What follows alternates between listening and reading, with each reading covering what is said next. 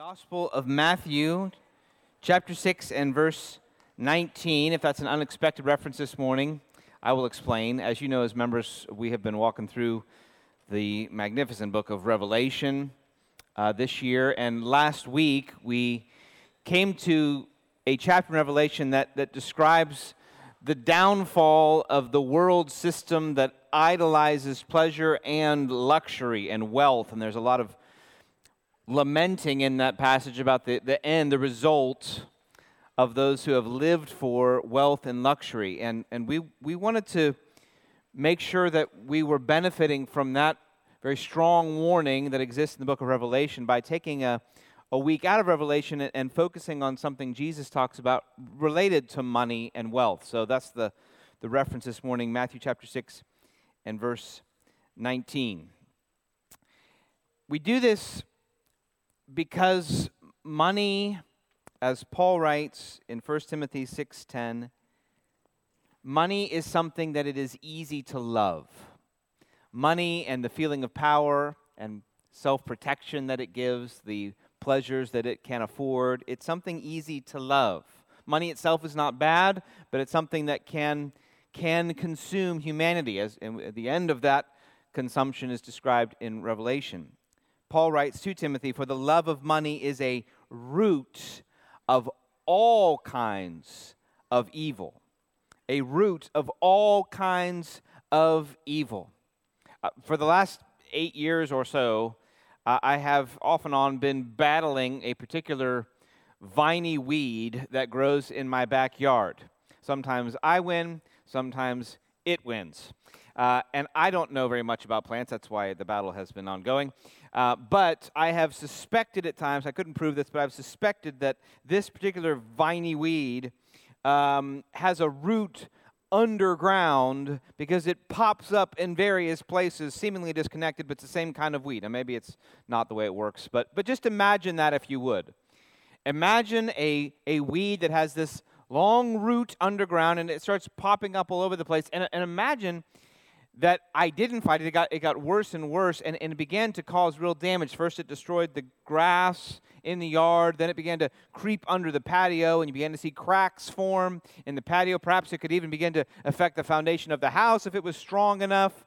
Imagine a weed that began to cause trouble all over the place, destroying various foliage in the yard and crumbling edifices and so forth. And I think you have some idea of what Paul is warning Timothy about when he says the love of money, not money itself, but the love of money is the root of all kinds of evil. And it's not hard to imagine what kinds of evil come to Paul's mind. The love of money can cause an evil over here of conflict in marriage, can cause an evil over here of neglect of the fellowship of the church because of the pursuits or the idolizing of a career. It can cause an evil over here of affording evil pleasures. It can cause an evil over here of anxiety and worry because something we love we don't have enough of. It can cause a worry over here of comparison and envy and jealousy. And that's just a short list. But when Paul says the love of money is the root of all kinds of evil, I think he pictures some kind of grotesque weed that has a single root, but it causes other kinds of problems in life. And you have to address not just those problems, but the root. And because Paul says that, and because of Revelation's overwhelming warning that so much of the world is devoted to this love of money, we as pastors wanted to make sure, look, we don't want to address all of the outcroppings of a weed, conflict here and discontentment there and anxiety here and this issue with the marriage over there. We don't want to address all of those things and not address the underlying root, because you can snip off expressions of a root all day long. If you don't deal with the root, they're just going to keep growing.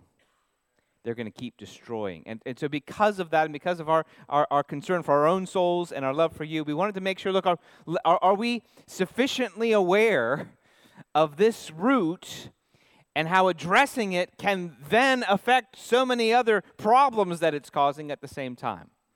And that's why we wanted to pause and let Jesus' words in Matthew chapter 6, part of the Sermon on the Mount, speak to us this morning. So let's read this, remembering this is God's word.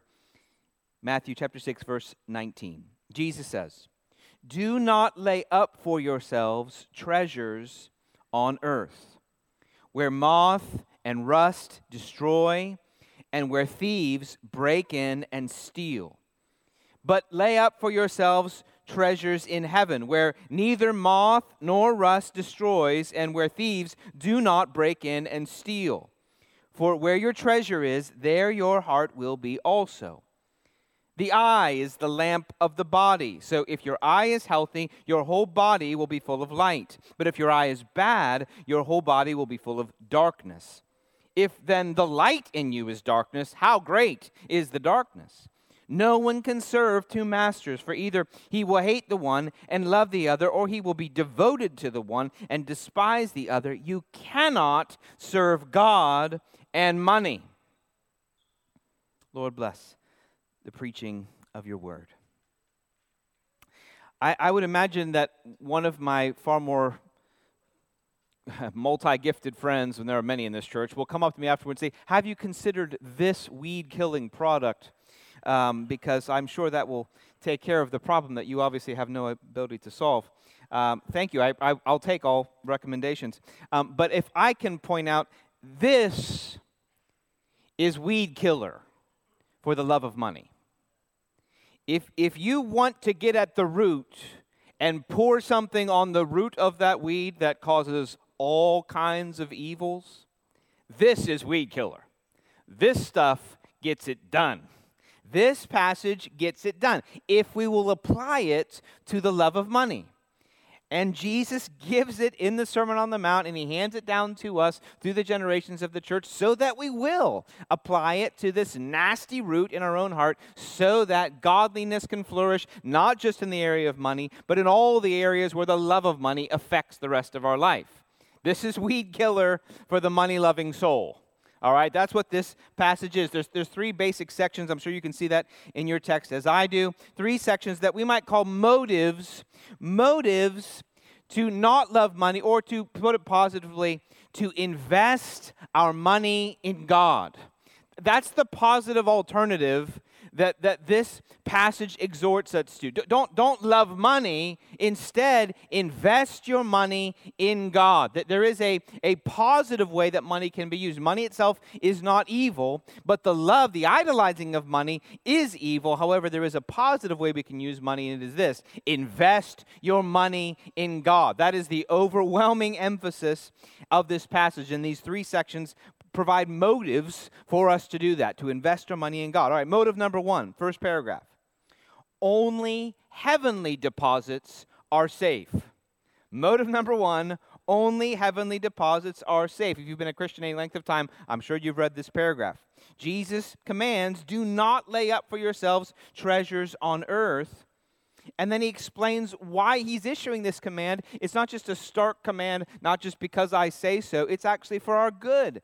He says, because on earth, moth and rust, the word there, they struggle with that word. It could be a corrosive material. It could also apply to vermin that eat grain.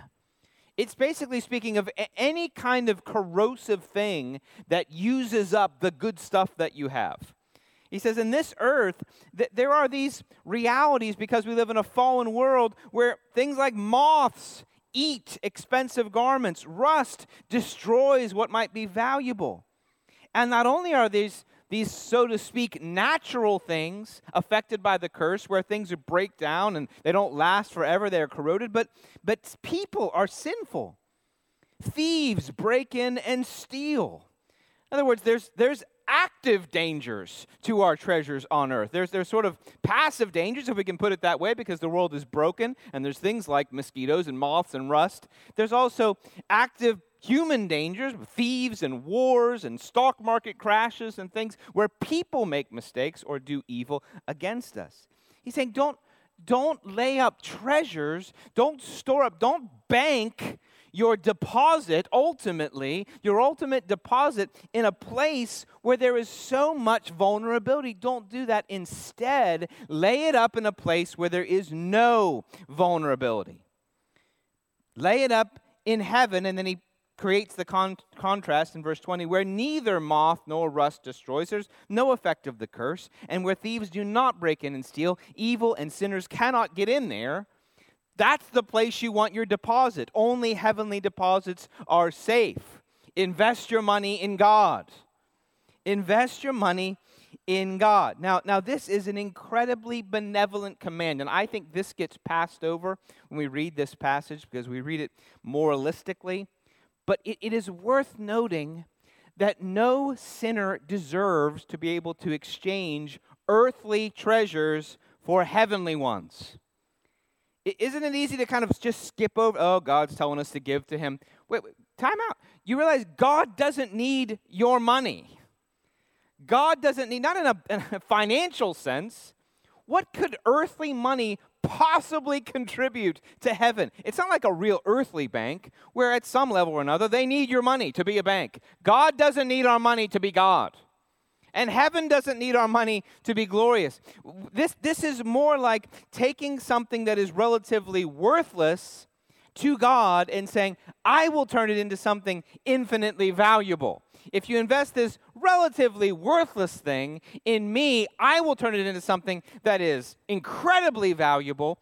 Or you can invest your relatively worthless thing in a place where even there it is vulnerable. This is a benevolent command.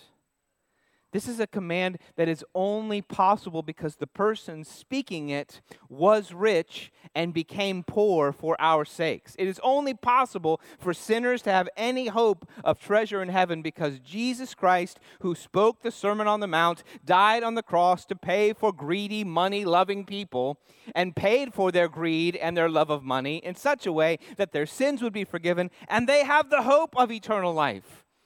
Jesus just sprinkles in the hope of heaven, and we are required to ask, wait, time out. How can a sinful people have any hope of having treasures in heaven? Because Jesus makes it possible for sinners to be there. So this is a benevolent command in that it's possible at all. It's also benevolent in that we're able to exchange relatively worthless earthly treasures that are vulnerable on earth to infinitely valuable treasures that we ought not to be able to look forward to. This incredibly benevolent command.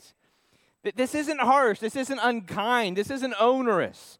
If I can use an illustration, imagine an extremely generous father who comes to a very young son on his birthday and gives him 10 crisp $1 bills. And he says, son, this is your birthday present. But there's more to this present. I'm giving this to you. You can use it however you want. But I have another offer. For every dollar that you give back to me, I will give you $1,000 next year. I will give you $1,000 next year for every dollar that you give to me. And the son thinks about it, and he thinks about it, he says, well, but I really want this thing. And I really want that. I think I'll keep it, but thank you so much. I want to keep this money. And he puts it in his special little money pouch like little kids have, and he puts it next to his bed, and he goes to sleep clutching it. Well, one day, the family has a puppy. And the puppy comes in and finds a great new chew toy and just obliterates this little money pouch. And the son comes home and says, Dad, look what happened. Half of the dollar bills are ruined. There's only 5 left. What do I do? Can I have 5 more dollars? And he says, no, son. No, I gave you the $10. That's your birthday present. But I only have 5 left. What do I do now? The deal remains the same, son. Every dollar you give me, I will give you $1,000 next year. But now I only have 5. Now I only have 5, and the thing I want costs 5. But what do I do now? What's the wise thing for the son to do? And is the father unkind to make him make that choice? No. What's he doing? He's teaching him a lesson. The Father is being kind to us. Jesus is being kind to us. Look, it is obvious. Anybody that's an adult knows this is such an obvious choice. $5. Give it all to him. Give it to him. Well, you should have done it the first time and you didn't, but surely now, give it all to him. Invest your money in God. I am not saying by give it all to him that you should give all of your money away, because just to make clear, this is a metaphor, nobody take that example. But my point is that Jesus is saying the investments we store up on earth, they are vulnerable. The richest people can lose it all, and everybody before them can lose it all. We live in a sin-cursed, sin-infested, corrosive, moth-eaten world. And even the money we think we have here is vulnerable. That's what Jesus is saying. It doesn't mean automatically you will lose it all, but you could lose it all. There is one place that is absolutely secure, absolutely certain, absolutely safe, and that is when it is invested with God. Jesus isn't being onerous here. He's just saying what is. There is one place you can invest money where moth and rust do not destroy, where thieves do not break in and steal. And then he makes the point that there is a connection also with where you give, because he says, where your treasure is, there your heart will be also. Do you want your heart to be tied monetarily with chains of gold to this sin-cursed world, or do you want it to be tied with chains of faith to the world to come? That's what Jesus is saying. Money ties our heart one way or the other. Jesus says, where do you want your heart to be tied? With investments here or investments there? You tie your heart one way or the other with how you use your money, how we use our money, and only heavenly deposits are safe. What's ultimately the goal Jesus is getting at? Listen, invest your money for the future. Invest your money in God.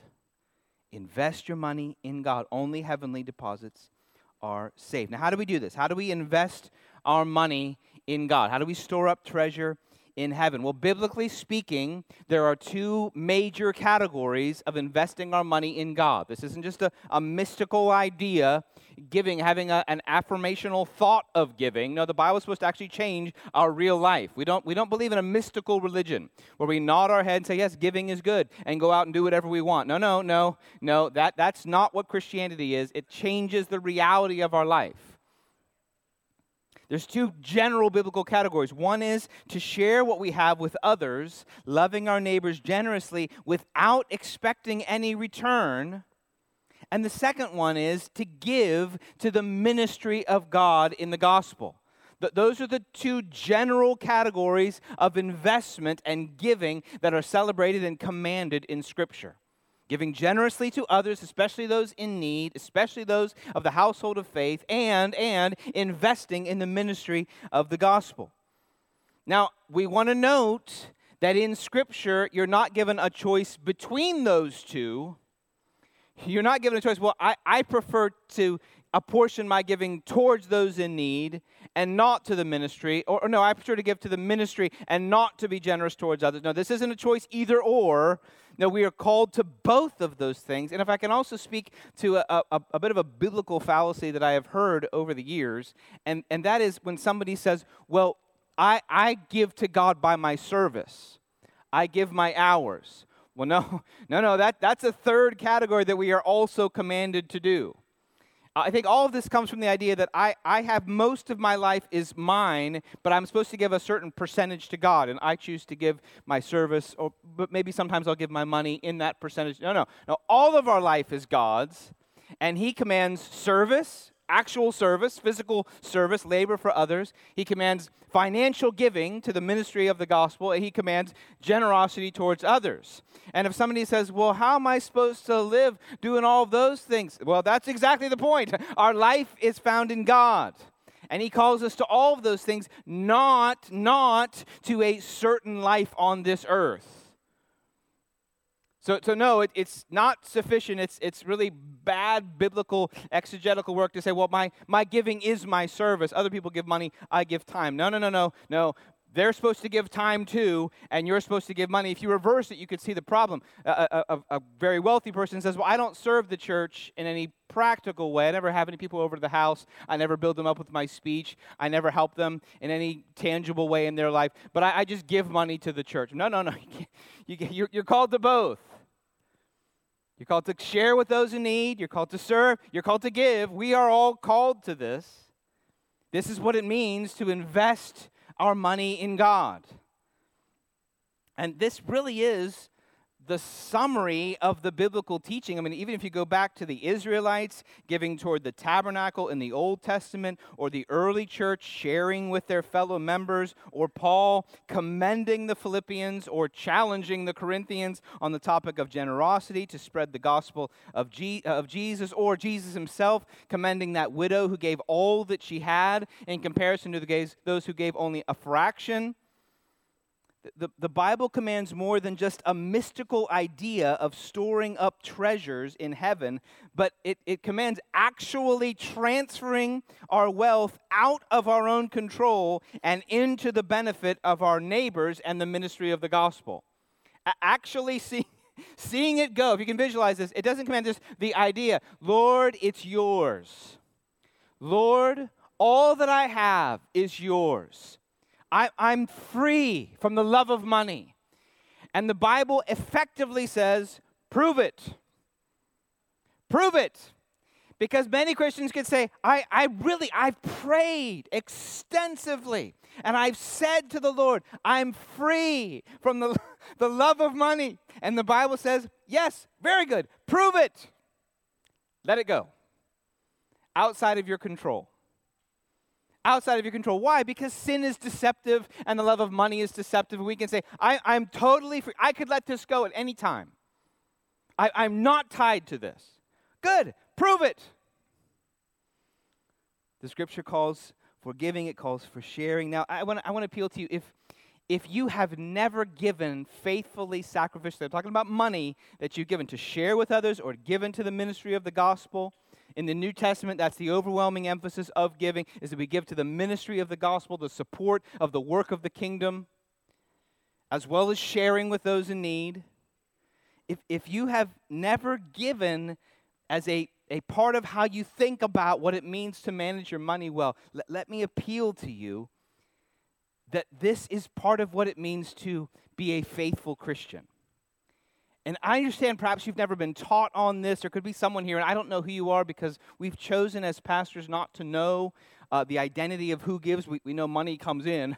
Obviously, we try to manage that faithfully, but we don't know who gives because we want to be cautious to not be biased toward those who might be more wealthy. We're trying to guard our own hearts in that. But there is a danger in that because as shepherds, this is a massive biblical category. And the risk is there could be somebody that we wouldn't know about who just neglects this category in their life, and that'd be a great danger to their soul. And not because we're interested in their money, but we're very interested in their soul if they're doing that. And so you're just going to have to sort of honor system and conscience system this. If I am speaking to you right now and you are not faithfully giving a portion of your money and you never have, listen, you need to be very concerned about that area in your life. Very concerned. That is a dangerous way to live. To not regularly and faithfully, if you're looking for a place to start, I consistently recommend the Old Testament tithe is a good place to begin. It's 10% of your regular income. I wouldn't want to get into the biblical theology of is that an absolute New Testament standard. I think it's a healthy standard to begin. It communicates for many of us, a sacrificial amount of money. And if you're able to give more than that, because that doesn't represent sacrifice, you should. But that is a good place to begin in your investment into the ministry of the gospel. And if you don't do that regularly, let me, as a pastor, appeal to you. Listen, I'm saying this, I don't care if you make $10 a month. I'm saying this because of what the Word says about the danger of the love of money and not storing up treasures on earth. Invest, start there. And if you've never done this, let me urge you, humble yourself and share with a leader, a pastor, a care group leader, a trusted Christian friend. Just honestly, I've never done that. I've never heard that. I never knew that. I mean, I give, a little bit when I get my bonus, and here and there I toss a couple bucks in, but I don't give like as a part of my budget category. Listen, let me appeal to you. Talk to a mature Christian, and we can walk through the scriptures about how this is something we're called to as Christians. Let me urge you, for the sake of your soul, let me urge you to do this. Now, if you do give generously and regularly and sacrificially in the way the Bible commands, let me commend you and let me celebrate with you Jesus' promise that you are storing up treasures in a heaven that we believe in by faith, and where Jesus says that treasure has been transferred from a relatively worthless dollar bill down here to an infinitely valuable heavenly currency up there. Let me commend you. You have a bankroll in heaven that you don't deserve to have, and I don't deserve to have, and you've somehow been able to exchange monopoly money for heavenly coin. And that is an amazing gift of grace. Be commended, be encouraged if you are faithfully and generously and sacrificially giving towards the ministry of the gospel and sharing with those in need. Be commended, be encouraged. I'm sure there are many who have the gift of generosity, and that's one of the real downsides of not knowing is I wish I could celebrate with you. Look, the Lord is commending you in this passage.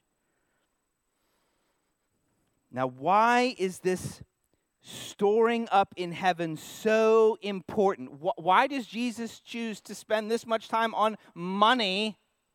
And then he goes on to talk about the danger of being anxious about things in this life. Why is he so concerned? It is certainly not because God needs the cash. God does not need for all we know, there could be planets made of gold out there in this universe. God does not need the cash. Why does Jesus spend the amount of time that he does talking about money? Why does Paul issue such stern warnings about money? The other New Testament writers, why? Well, Jesus expands on this opening paragraph with the next two. The second one I would summarize this way. Point number 2, why should we invest our money in God? Motive number 2, our earthly focus will consume our soul. Our earthly focus will consume our soul. Now, if you read that next paragraph and you're thinking, whoa, we were talking about money and rust, and then later on I get that we're going back to money. Now we're talking about eyes and lamps and darkness. I think this is a metaphor. I think he's just continuing the same discussion. It's just a metaphor, and at a basic level we can understand. He's saying, look, you know what an eye does. It gives light to the body. In the sense that without the eye, you can't see. It doesn't matter how good your ears are, or your hands are, your feet are. If your eyes are darkness, then you are in darkness. Your eyes that are the source of light, so to speak, for your body, like a lamp, if they are darkness, well, then your body is darkness. How great is the darkness if the very thing that's supposed to bring light is actually dark? Then there is only darkness. And in the context, I think the metaphor is clear. Our eyes are meant to be focused on God, focused on Him, that He is the light of our life. But if instead of being focused on God, they are focused on an idol or anything that is other than God. Now, one of the reasons I think we struggle with this metaphor is we are used to thinking about darkness in terms of explicit sinful things. But the Bible talks about darkness in a little bit of a different way. It is anything other than God that is in the place of God. So when he says darkness, we think, well, time out. We're just talking about money. We're not talking about murder or extreme forms of lust. Or come on, darkness, give me a break. No. The Bible considers anything that has replaced God in our life is darkness. So when it says, if the light in you, if what you're focused on, if the thing that's supposed to be focused on God is focused on anything other than God, that by definition is darkness. And the love of money and the idolizing of money is certainly a great and grievous darkness in this world. He's saying, look, if your focus is not on God, if it's on something other than God, you won't be able to limit that focus to just that one area. It will consume your soul. And this gets to something we've talked about before, where in our country, sometimes God is given an honored place in our life, but he's not always given our life. I want to serve God with my life. I wouldn't take that part out of my life, but that's not the way the Bible speaks. What does it mean to be a Christian? Well, in Texas and in the South, to be a Christian means you keep a part of your life to do Christian-y things.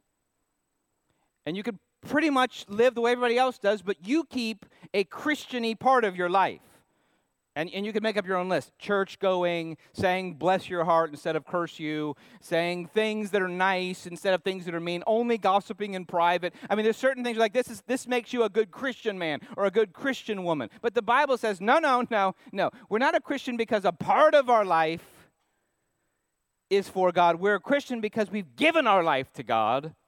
And so when he says, look, if the very thing that's meant to be the lamp of your body, the light of your body, if that's broken, if your focus is broken, well then, by definition, the rest of your body will be broken as well. If the focus of your eye is not on God, spiritually speaking, if it's on anything else, if it's on money, if it's on promotion, if it's on a certain level of earthly reputation and prominence and having more than my father did, and it's idolizing, handing certain things down to my children. That's become my eye.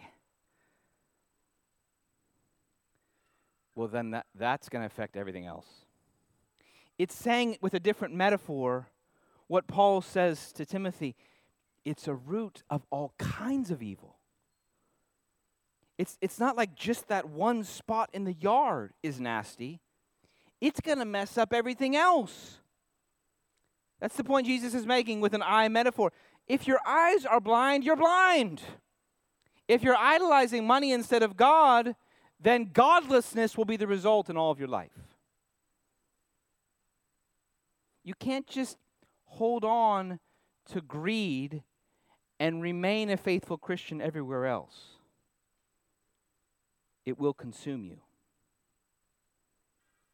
It will darken you. How foolish for a Christian to think, I'm going to be a Christian in all the other ways, but I want to hold on to this. No, that's not the way the soul works. Our earthly focus will consume our soul. Our focus ought to be on God, His glory, His purposes, His kingdom, how we can honor and serve Him, how we can reveal His trustworthiness, on Him as our King and our Master. And that's actually the point that Jesus continues to build on with the third motivation, which I might summarize this way. Our money will serve our God or be our God. Our money will serve our God or be our God. Jesus says in verse 24, no one can serve two masters. Now, instantly, in our day and age, we want to argue with him. I've had two jobs at the same time, so clearly I can have two masters. Don't think you're up to date on the way the economy works. Well, I would recommend that when Jesus speaks, we begin not arguing and listening, but more importantly, he's speaking of a situation where a person is owned by another person. He's using slavery as an example, and the Bible doesn't commend slavery, but here is a culture where that was common for a person's whole life to be the purview of another person as their master. And he's saying, if I can use this as an example, you cannot have one person who has control over your whole life and have another person who has control over your whole life. He's just using what for them would be a very simple, obvious point. You can't have two masters that control your whole life. We go to things like employment, and he only has me for 8 hours on Saturdays, right? Jesus is thinking, no, there is a master, and to be a real master, you have the direction of this person's life. And he's saying it's impossible to have two of those people because it's the same life. He's saying you can only have one comprehensive master. You can only have one person that owns you. Only one can own you. By definition, you can't have two of those people.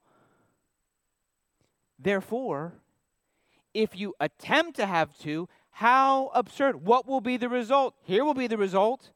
If you think you can have two masters, what will happen? You will hate one. It doesn't mean, I don't think, emotionally hate one. He's saying relatively, you'll treat one with a kind of hatred compared to the love you have for the other. In other words, there's going to be a master who says, I lay claim to all of your life, and you're going to follow that one.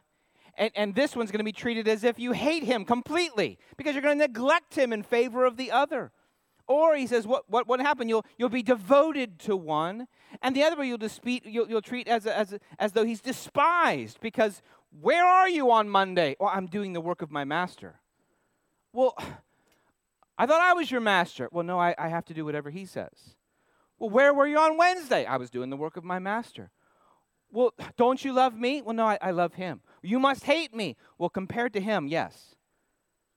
Do you despise me? You weren't with me on Friday. Well, compared to him, yes. Compared to him, yes, I do. That's what Jesus is saying. He's saying you put him in a situation where he's saying to the one master, yeah, you have to defer to him every time.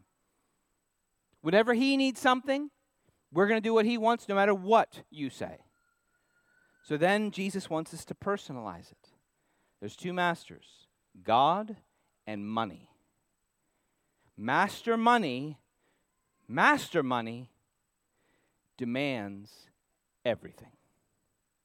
And God demands everything. All of your life. He's saying the claims that God makes on a person are comprehensive. God is not a part-time employer. God is not a part-time employer. God owns you or he judges you. Those are the two options. He owns you or he judges you for being owned by another. And Jesus is saying, you cannot serve God who requires all of you and serve money. You cannot. It's not that you might not. It's not like most people can't, but some people are really multitasking these days. They are impressive multitaskers. And God looks down and says, well, gosh, you're getting as much done in the half of your life as other Christians do in the whole of your life, so we'll count it good.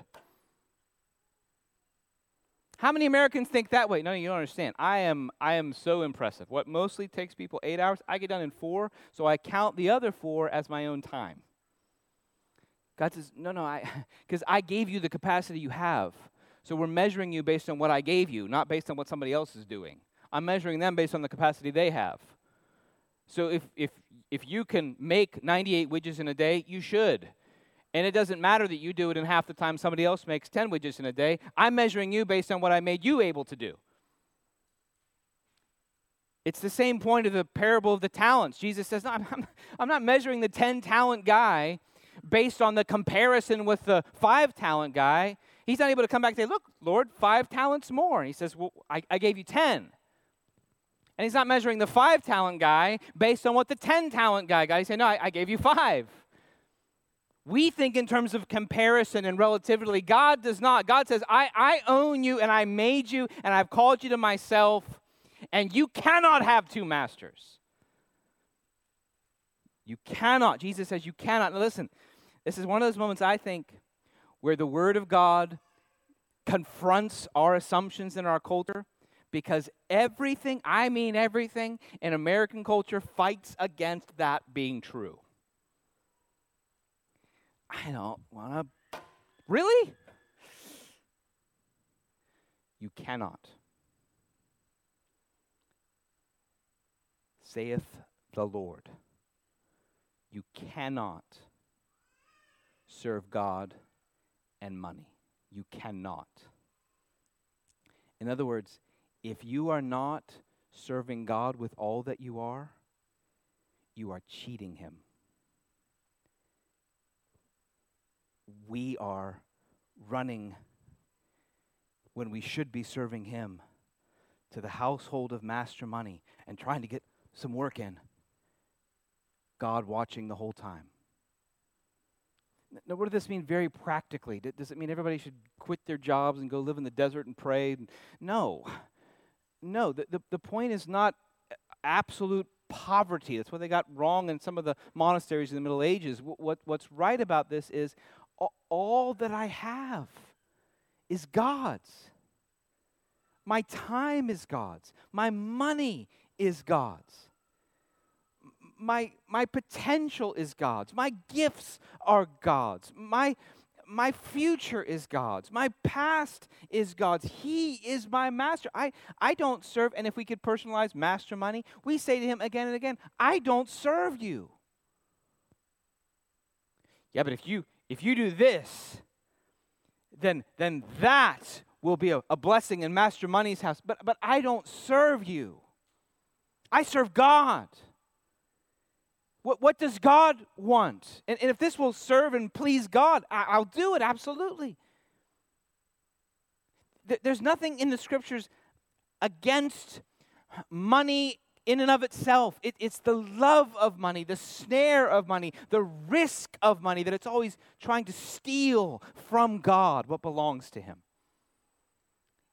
He's like this subtle employer that goes outside of God's house and calls out to God's people, hey, come work for me. Come out here and work for me. You don't have to do it all the time, just when he's not looking. Come work for me just for a little bit, and I will give you a reward. Come here. Just on Wednesday nights, work for me. Just with that little bit extra on the side, work for me. Just work for me. It's a master calling, and Jesus says, no. Your answer to Master Money should be, I don't work for you. And we go to the Lord, and we say, Lord, here's this job opportunity. It will cause me to make more money. Would this please you? Does this take me away from any other clear priorities in my life? Is this the right use? Is this you giving me a chance to make more so that I can give more? Is this you providing for my needs? If so, yes, Lord, I thank you for your provision and the chance to give and share more. That's very different than serving Master Money. It doesn't mean we quit our jobs. It means we think of our jobs as a tool for the service of the King. It doesn't mean we have no money. It's that we think of our money ready to share and to give and to provide. We do not chain ourselves to the things of this world as if our goal is live as comfortable as you can without denying God and then go to heaven. That is not the Christian life. Live as comfortable as you can without denying God and then go to heaven. No, the Christian life is live wholly for the glory of God and then go to be with him in heaven. Brothers and sisters, it has been stated infinitely by thousands of pastors, we live in the most affluent society in history. That in itself is not bad. No one should feel guilty when they drive a car home. But everyone should be thinking, how can I make sure that Master Money doesn't rule me? How can I give? How can I share? It's not like the Scripture tells you, do this in your heart, but gives you no means. That prove it is really a way of saying to God again and again and again, you are my master and not him. You are my master and not him. It changes how we think about opportunities to share and to give.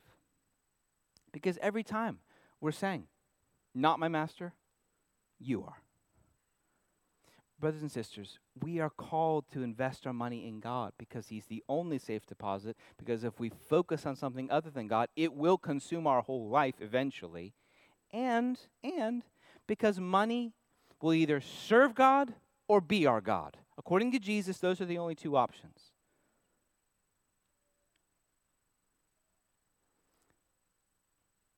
Let me urge fathers and mothers to not use money to idolize family experiences or even experiences for the children over training them about the priority of giving. I love family experiences. I have children. I love giving them things. But be careful that doesn't become a snare for them to love the treasures of this life more than God. No one can make these conscience decisions for you, but all of us should be examining these passages. Lord, help me to see. Consider, for example, when you do have an offer for a better job or more money, yes, may the Lord provide abundantly. But there ought to be a question, Lord, is this going to contradict other priorities you've given me in my life? And if so, the answer is a happy no. Consider your giving. If you're a young person, I'm not saying this because we're just desperate for cash in the church. We want a giving church. I'd rather a poor church that was generous than a rich church that wasn't. Listen, I'm saying this to you if you're 12 years old, if you're 10 years old, if you're 11, if you make $10, you're not going to be increasing the bank account of the church very much, but you should begin the habit right now of investing in your God. If you make $1 billion, assume that God has called you to give. We must invest our money in God. And brothers and sisters, is He not worth the investment? Is it not a joy to say to God, here you are, Lord. This is for you. And so that you know, as pastors from the beginning of our church, this is our practice as a church as well. Because the church is not all that different from a person. And so regularly from the beginning of our church, we give what we receive to outside of us, for church plants and helping people and giving and sending money. And how can we want to help this person. We have a disciplined amount that we give, and then regularly through the years we say, well, God has just been so generous. We're going to give more to help this ministry project. We're going to help that person over there. We're going to help this church. We want to give because we as a church don't want to be in a place where we're just looking, oh, isn't this great? We have more money. We can dominate Williamson County with all the money we have. That is not what we're trying to do. We want to give because we don't want to be caught up in the love of money as a church. Let me appeal to you. Don't let that root cause many troubles. Take this invitation. Invest your money in God. If you don't regularly give, or if your giving has become perfunctory and kind of a duty that you do without thinking about it, re-examine where you can increase your sacrificial giving and sharing for the sake of the glory of God and for your own soul.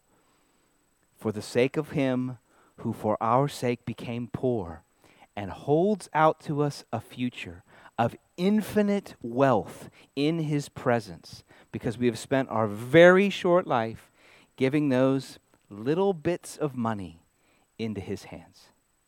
Let's pray.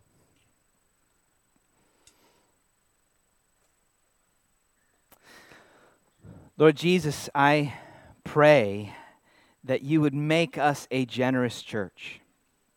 Lord, make us generous as a church to other churches, to other missions, to other needs. to people in our community, people outside of our community. And Lord, make us generous as members. Lord, I pray it would be a heritage of this church. Lord, I pray very specifically, Lord, for the real ministry needs that we do have here. Lord, I pray for this Generations Project. Lord, we want to serve our children and the spiritual children that will come from this church in a days and years and decades that, Lord, many of us will not see. Lord, we want to see that money go out to them for your use into the future. Lord, cause us to be generous. Cause us to give faithfully. We pray. And Lord, ultimately, we are generous, but Lord, really, we're just giving what you have given us. All that we have comes from your hands. Receive the glory of receiving it back. In Jesus' name.